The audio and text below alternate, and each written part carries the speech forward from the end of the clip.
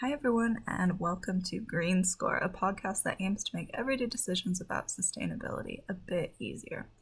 We're your hosts, Taylor and Jake. Now, today we'd like you to sit back and relax with a cup of tea or coffee because we'll be delving into the sustainability of coffee cups. The UK alone goes through 2.5 billion disposable coffee cups each year. That's roughly the equivalent of every single British person getting a takeaway coffee or tea each week. Now, that number is likely to be even higher over the past year, with many cafes refusing to accept reusable cups due to health concerns over COVID-19. What's interesting about disposable coffee cups is that for something serving such a simple, everyday function, they're actually kind of complex. Most disposable coffee cups are made from paper, although there are some holdout styrofoam cups out there that we won't get into today. Now, you might think, great, paper is really commonly recycled. And in fact, it's estimated that using recycled paper for these cups could save 2 million trees worldwide each year. But as you might be guessing, since we're talking about this topic, there's more to a coffee cup than just paper. They're also covered in a thin waterproof plastic coating that is difficult to remove. If you can't separate the paper from the plastic, you can't recycle either component, and this is why your morning coffee cup ends up in the bin. So what exactly can we do to make more sustainable decisions around how we get our coffee or tea fix? That's a great question, Taylor. And to talk us through that today, we've got Saxon Wright, who is the co-founder and chairman of Husky Cups, a reusable coffee company who are looking to kill non-reusable coffee cups once and for all. Saxon, thanks so much for joining us. No worries. It's a pleasure. Awesome. I suppose the first thing, can you tell us a bit more about Husky Cup? So, what inspired you to set it up, and what's your mission, and how does the cup work? Yeah, sure. Look, I mean, I think there's a long story and the short story, so I'll try and find a halfway point maybe. But it really, our goal wasn't ever to set up what it is now, a takeaway, cup killer, or a reusable cup company. That actually wasn't the goal originally. Way back, it was a connection with coffee farms and trying to reduce waste at farms was one of our objectives. So thinking about what are the byproducts of coffee manufacturing at a farm level, and how can we solve that? And then right at the other end of the spectrum, I actually also own a coffee roasting business. And so we're facing the constant challenges at a cafe level about what's happening. And one of the things we're seeing there in waste specifically, and again, with the same mindset of trying to reduce waste, is how can we solve some of the cafes' waste problems? And clearly takeaway cups are becoming a bigger and bigger issue in that space. So what ended up happening was kind of a merging of these different projects of looking at what could we do to solve the takeaway cup waste problem at a cafe, and then also what could we do at a farm to reduce waste. And funnily enough, it wasn't actually my idea. One of the other guys said, wouldn't it be great if we could take the waste from a coffee farm and use that to solve the waste at a cafe, at the cafe end? And so it kind of was kind of like, that's a cool idea, but what could you even do? And so we kind of set about going, well, maybe we could do something. Maybe we could make reusable single-use disposable cups out of coffee waste. Maybe that's better. Or, we started just playing around with different ideas. And where we ended up getting to was going, well, actually, there's two problems. One is it's not going to be sustainable for us to do it unless it's a business. So we thought, okay, maybe we actually need to turn this into an enterprise that could be self-sustaining, because that way it's actually going to have a better long-term impact. So we kind of started thinking about, well, how do you make it a business? It's not going to work as a not-for-profit, or it's not going to work as a side hustle, hobby, even a goodwill project. It's just too big. So trying to navigate what it meant to start a business, and then on the other side was, what's the product? And so we then said, okay, well, let's make it about the reusable cup experience, and with a specific aim of looking at the takeaway cup problem. So kind of a long way around it of trying to zoom in on what is the problem, who is our audience, and how do we make it sustainable for us to achieve a scaled impact, not just a one-off or here, in a couple of cafes, that's great, but how do we actually achieve something bigger than that? So that was the genesis. And then you get into the nitty-gritty of product design and developing it and really zooming in on what is the actual solution. And we might come to it later, but that idea of Husky Loop, that recycling, that returns process, and thinking about systems design, not just product design, and a few other things that kind of come together to make our approach to trying to solve this problem. Yeah, it's awesome. I think it's really interesting how you're trying to build more of a systems level approach to solving it rather than just the product. If we take it back slightly then, so obviously this was kind of sort of inspired by looking at the waste in the current industry. So if we take takeaway or disposable cups, you'll obviously know far more than me. I know they're bad for the environment, but what are takeaway cups made of? So most cups, and certainly Australia, and from what I can see, US and UK and similar countries, that have moved to a paper-based cup, and the cup is typically, the cheapest version is like a PE lining. It's a polyethylene lining with a standard lid. There's a few different types of lids, PE or PP or whatever that they're making different lids out of. So the issue with those is the lining needs to be separated for them to be recycled in a standard paper stream, in most streams. Now, when I talk about it, I have to be careful just because every country's recycling is really different. So if I say something about how it's recycled here is not necessarily true everywhere. But as a general rule, the current stats are 99.75% of takeaway cups don't get recycled. So no matter what you hear, they're pretty much not being recycled, right? There are some, but it's pretty low from what we can tell. So yeah, the paper lining, the paper cup itself with a lining and then a lid, which ends up just being discarded and just go to landfill is the standard route, and then they'll break down and the potential for microplastics, etc., is quite high because the plastic layer is so thin, it kind of falls apart, but then can get washed away very easily. Just having from the pure design, why is it that you have an inner layer of? Why is it constructed like that? What's kind of the properties? I think the main reason is to protect the paper so it doesn't soak up any liquid, so it keeps its structure for as long as possible. Would be the main reason. But they're getting better with some of the liners. I mean, we probably come back to it, but the compostable inners, so they're now using like a cornstarch or other types of bio layers. But you do need to protect the paper. I mean, a card structure is ultimately going to be porous, so got to stop that. So they're playing around with different ways of doing that and making some good ground. Yeah, and just to continue on that, the big problem with having this inner layer of polyethylene is that you can't separate it out, right? Because it's such a thin layer, you can't separate it from the paper, and that's part of why we're not seeing it recycled. That's why we're seeing that 99.75% statistic that was much higher than I thought it would be, and is a bit depressing. But just to kind of think about the environmental impact of these things, do you know what the environmental impact of both making the disposable cup and then also landfilling it might be? Yeah, I mean, we've done LCAs on our product, and obviously as part of that, looking at what's happening with the takeaway cups. The issues I've found is there's obviously the impact at the end of life in terms of going to landfill and the piling up, and the 600 billion cups a year that hit landfill or whatever the number is. How they 600 billion cups is the approximate number hitting landfill every year. Yeah, it's hard to fathom what that actually would look like in a single pile. I mean, it's if you try and visualize that, it's like, it's pretty nasty. So what that's happening in terms of just physical space. And the problem with takeaway cups is not just landfill, though. It's the fact that people are just dropping them by the side of the road. It's because it's their daily consumer thing that they're carrying with them. And if there's not a bin nearby, well, then clearly people just throw them wherever they want, which is pretty disappointing. But that's definitely happening. So there's a waterways issue.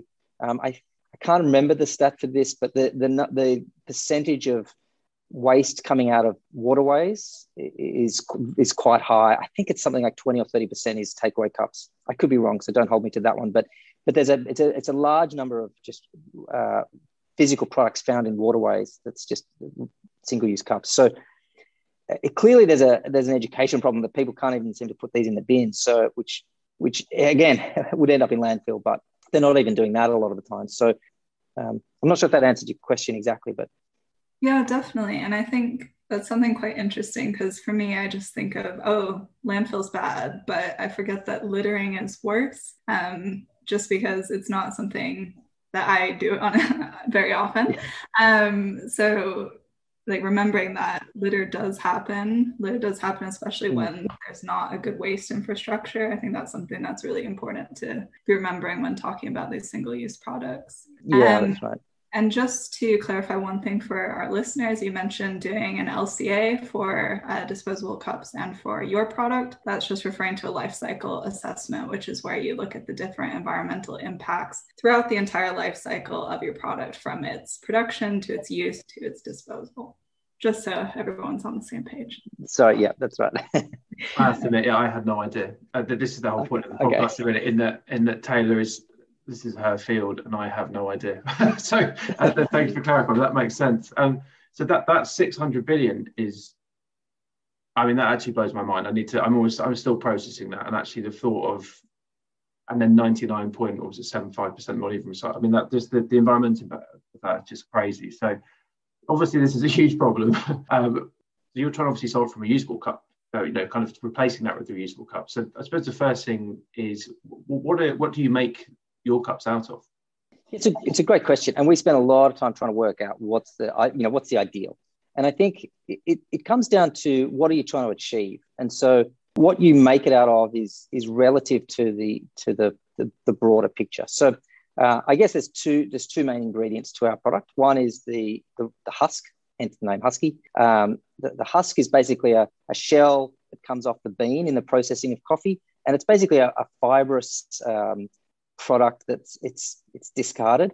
At a farm, it's actually interesting because it's a waste product, and a lot of people say to us, "Oh, why don't you just turn it into compost?" Well, it's a high carbon content but very low mineral content, and yet you can mix it in compost, but only so much. To get your ratios right for composting and so on, and you can use it for to cover the ground for weed suppression. And you can do a few things with it, right? So it's not like it can't be reused on farms. Until you see how much they produce at a farm, at a mill, I mean, the volumes are staggering. So this thing, the husk just piles up. So we wanted to do something with it, and a couple of things is we buy the husk from farms. So it's a product they otherwise had to pay to dispose of, or they would try and get rid of as much as they can. But now it's a secondary income source. So we're actually buying it from farms. So for farmers that are struggling, and that's a really beneficial thing. But the husk itself also if it sits there and gets wet, it rots, and there's vectors, and it's actually causing big health issues. So it's actually really important for them to get rid of the husk. They can't just let it sit there and rot. It's sort of an important side note. So the husk we use, we take the husk and we mill it down to a fine powder almost, and then we have to bind that to turn it into a physical product that's durable. And we had two options. One is we're looking at different biodegradable products. But we actually ended up using a PP. So interestingly, people say to us, "Well, hang on, isn't that why using a standard resin, or why aren't you using something more biodegradable?" And there's a couple of points. Is we ended up on this combination for a couple of reasons. One is durability. So in other words, our product will just last a lot longer. The biodegradable resin binders, it just didn't last. They won't last in a dishwasher. They won't last in a commercial setting. The lifespan is much shorter. So we had to balance that with something that was far more durable. I mean, it was really going to last, a genuinely long amount of time in a commercial setting. So that was the key, and potentially part of an exchange system, which is, the cups are going to get beat up pretty bad. And the second part is the end of life. It's very difficult or almost impossible to recycle those end-of-life products using a bio-based product.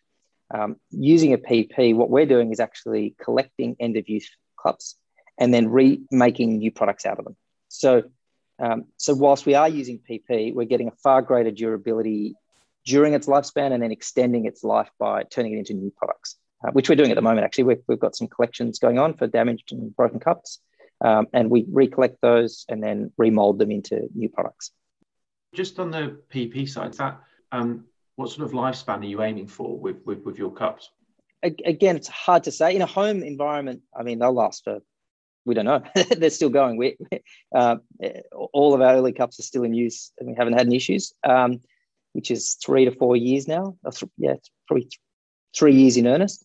In a commercial setting, it depends on how they're being used, but we're still getting 2 to 3 years in a commercial setting. What we've found is most ceramics are only lasting about a year and a half. So we're getting longer life than ceramics in a cafe setting.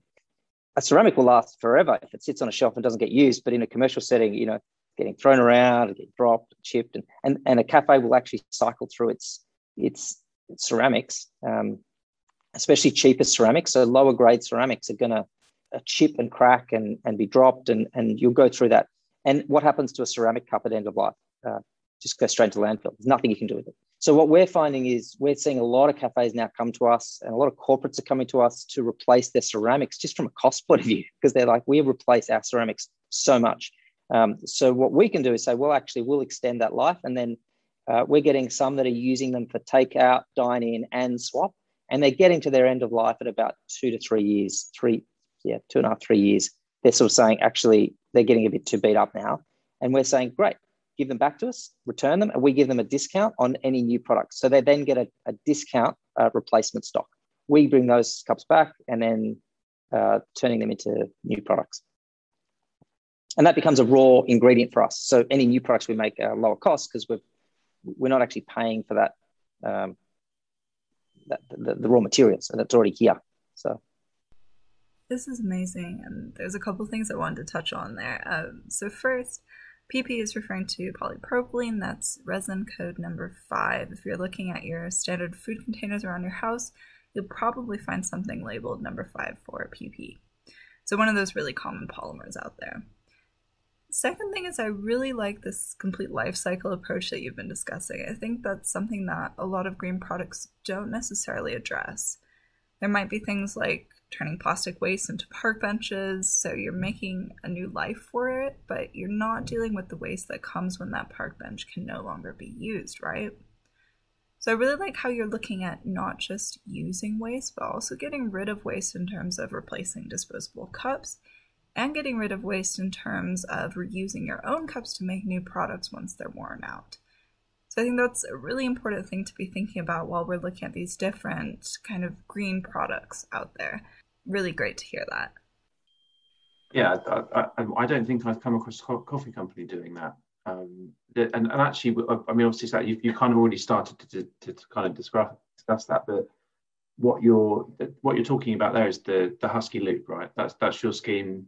That's your official scheme that basically means that even at the end of the life, the product, then it's not a single line. It's reused and repurposed in some way, right?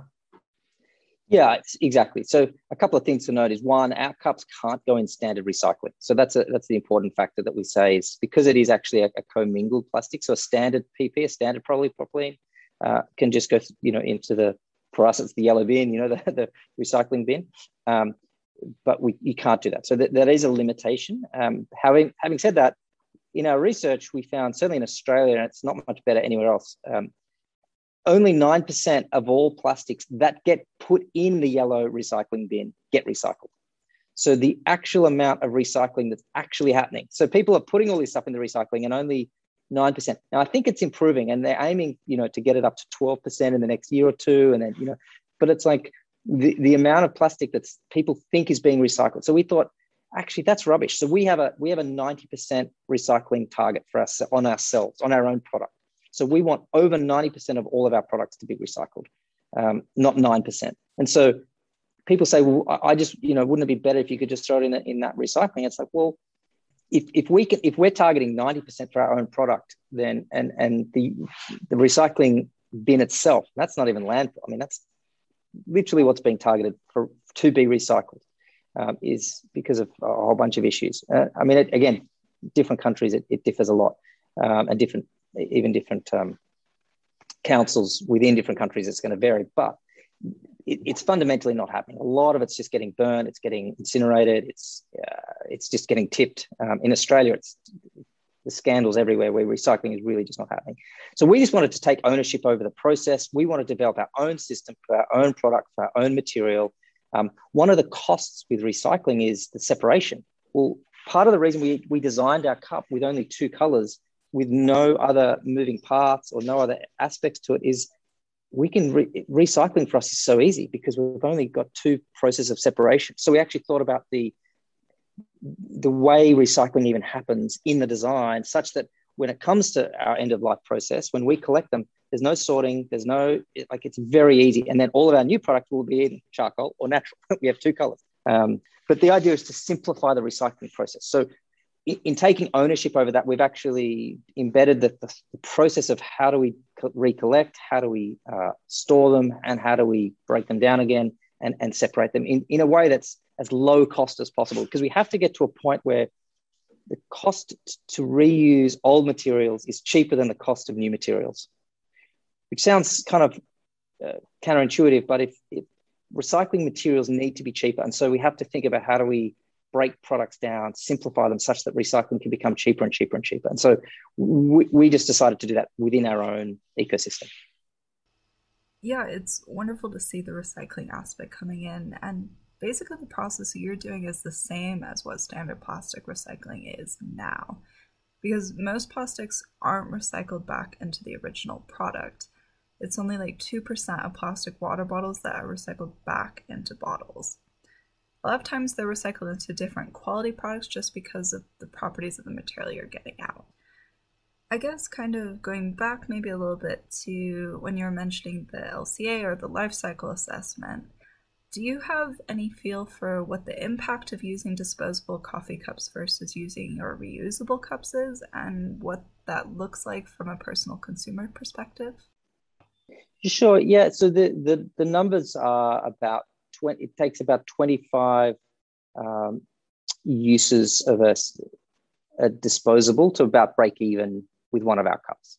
So the impact of our cup is about 25. So for a single consumer, that might be 2 or 3 weeks worth of takeaway cups relative to our cups. Having said that, our life cycle analysis didn't actually take into account our closed loop end of life turning into new products yet, because we hadn't done it yet and we hadn't worked out the distance back to the remolding facility, and we didn't have that whole piece mapped out.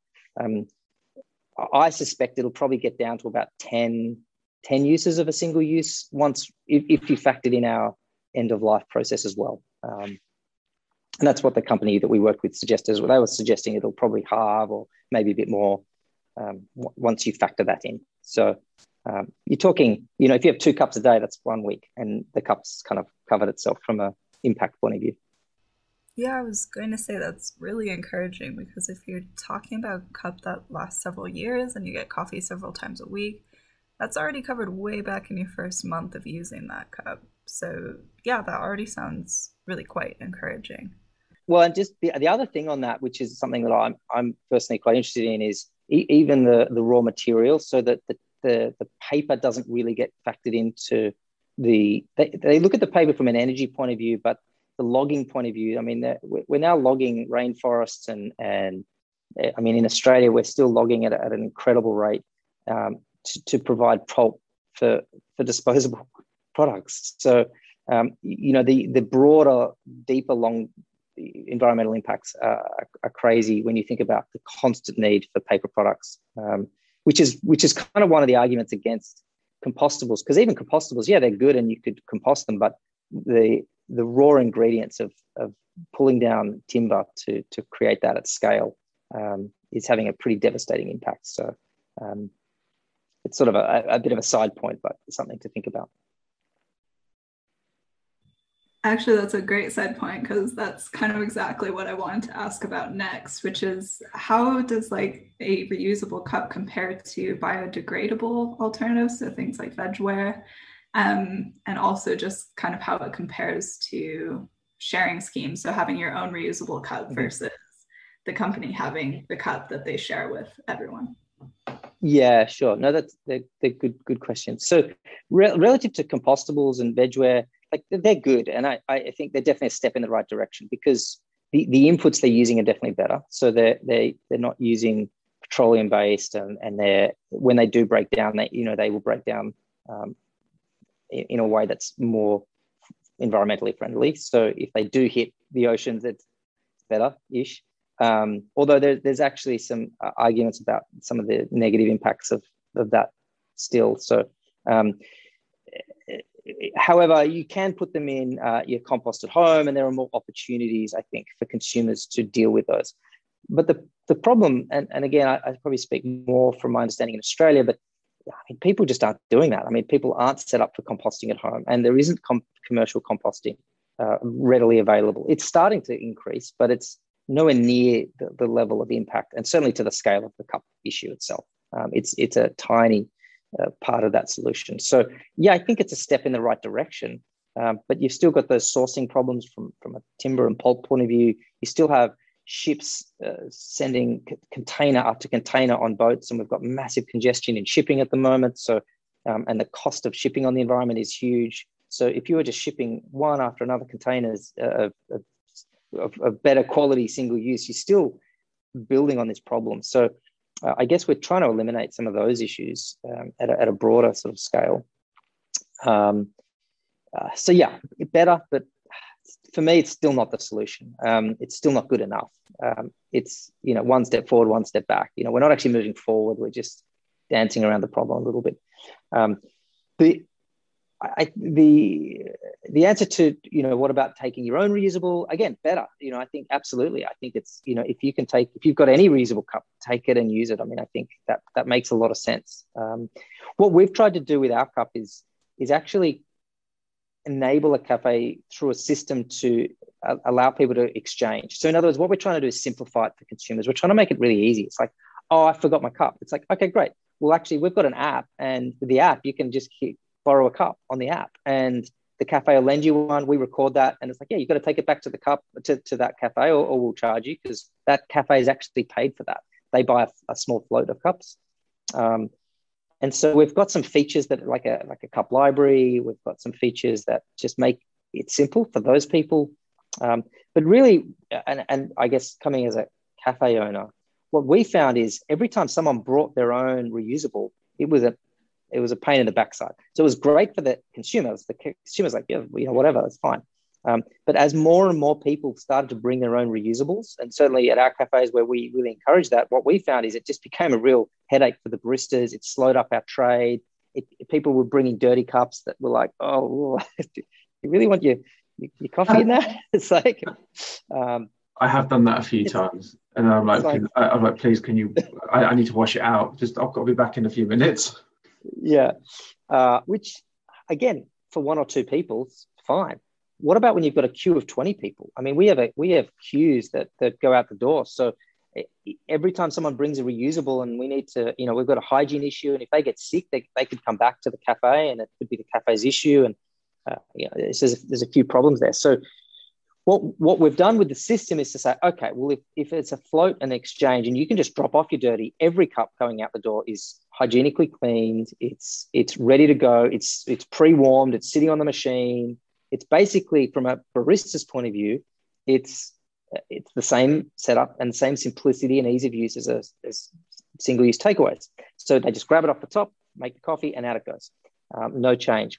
They're designed to be the same sizes, so the same ratio of coffee, so they can quality control it. It's, when people bring in all their different size cups, it's hard for a barista to understand how much the ratio, because they're not familiar, they can't see the size. So, what does that look like? But it's really the cleaning issue is huge, because for us to take someone's cup, take it 5 meters away, put it through a 2 to 3 minute cycle, and then you've got to bring that cup back, find the lid, find out whose coffee it was, connect it back to the order.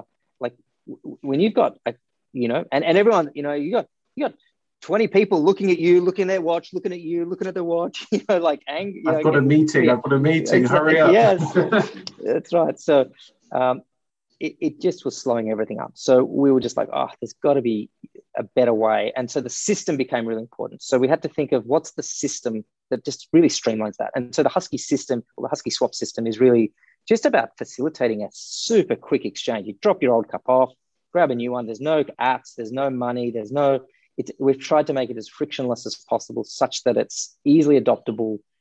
It's great for the baristas. So the baristas are like, oh my gosh, this is so much better. Please join this system. Don't bring your own, as much as they want their people to bring their own from an environmental point of view, but just from a flow, bar flow point of view, it becomes really critical. So Taylor just had one final question or two final questions. Yeah, I guess just to kind of wrap things up, I was wondering if you could give us your top 3 takeaways for our listeners about coffee cups and what they can do if they're looking to be more environmentally conscious.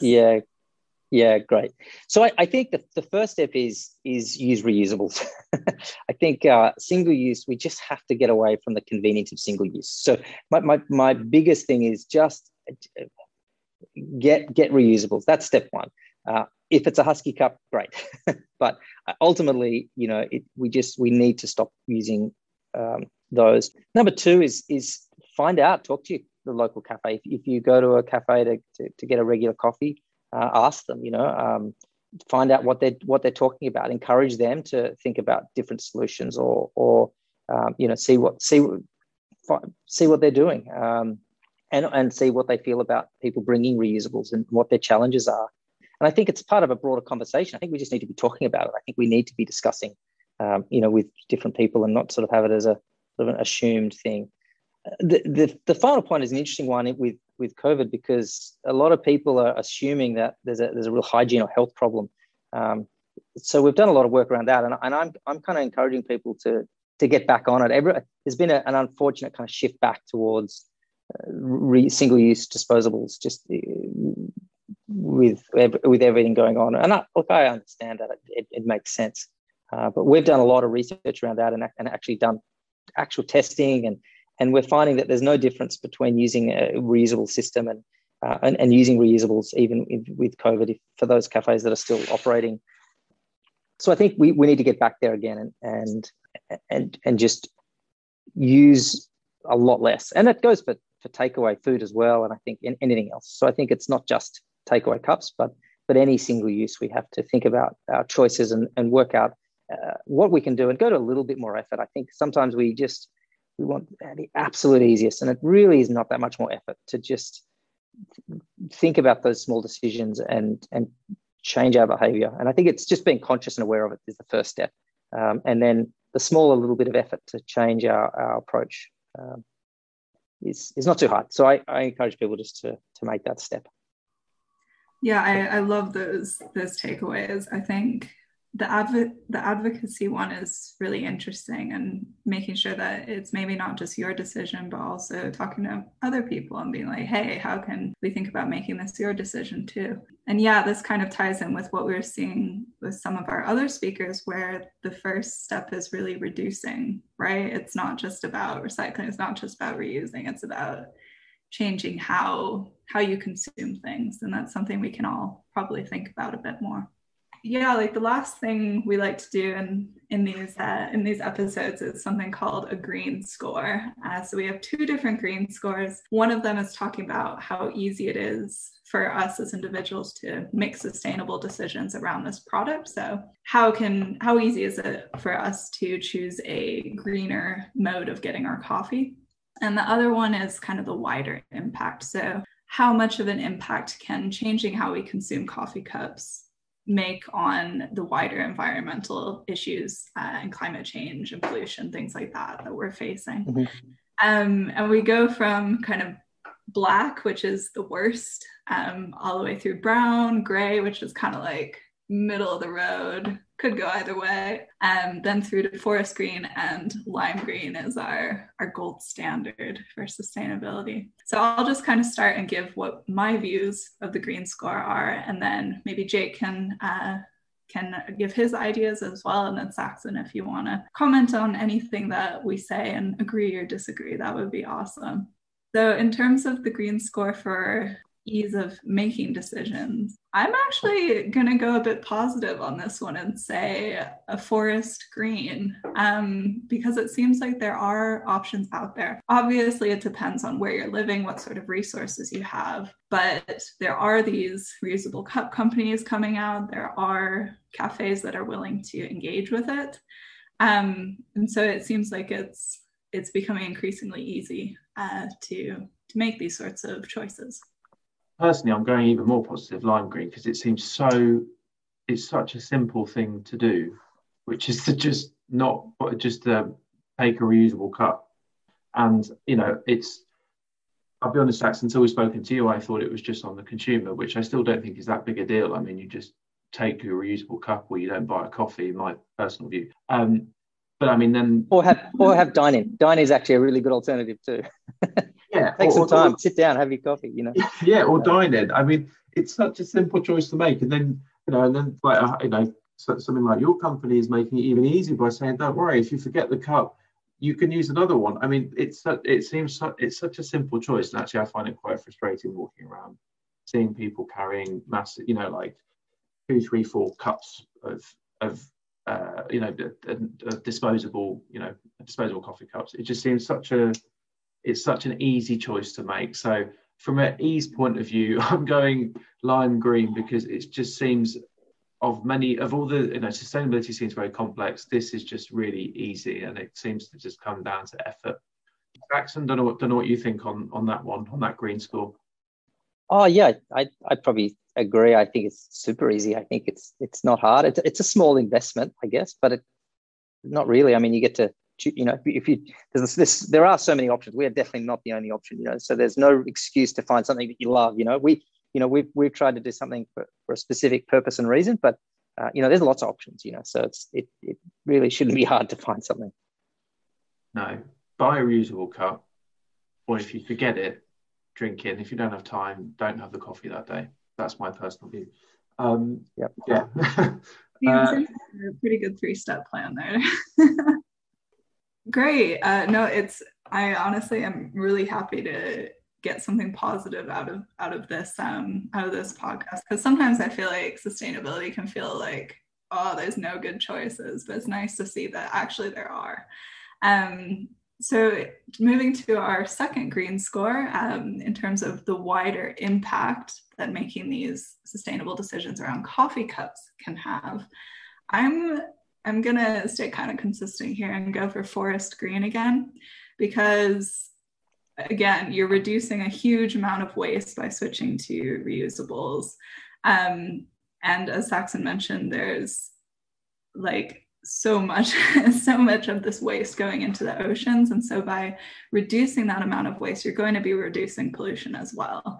And so that's obviously going to have a wider impact. It's not going to change everything, because again, it's just a single product, but it's definitely a step in the right direction. And I think it's symbolic of a wider change towards using less and changing how we use. So I'm going to go for forest green. I think I'll probably agree with you, Taylor, mainly because it seems that, and I hadn't really thought about this, Sax, until I spoke to you, but I hadn't really thought about what happens once you finish with that coffee cup, if it breaks or cracks or whatever. And it seems like the impact will be huge by buying a reusable coffee cup. So you gave us some absolutely crazy figures of how many are thrown away every year and how little are recycled. So, but I imagine a lot, there is not a closed loop or a way of them recycling them, which would, if there was, I'd go lime green, the exception being companies like yourself, Saxon. So I reckon it's forest green for now, but if more companies are doing something similar to Husky, I reckon it would then be lime green for me. Saxon, once again, don't know if you agree or disagree on that. Yeah, I mean, only that obviously some products can be recycled in the standard streams. So like, yes, stainless or even just pure PP options could just be thrown in standard recycling streams. But are they? I guess is the question. And if they are, then do we really know what's going on with them at the other end? So that's the unknown.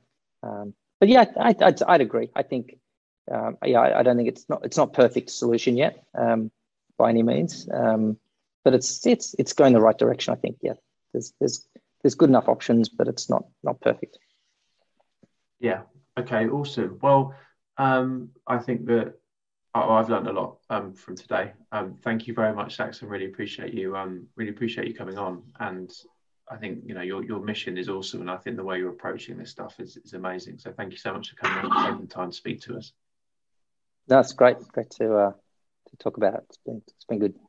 Yeah, no, thank you so much. This has been super interesting. So I'm excited to see how we pull it together and what our listeners think.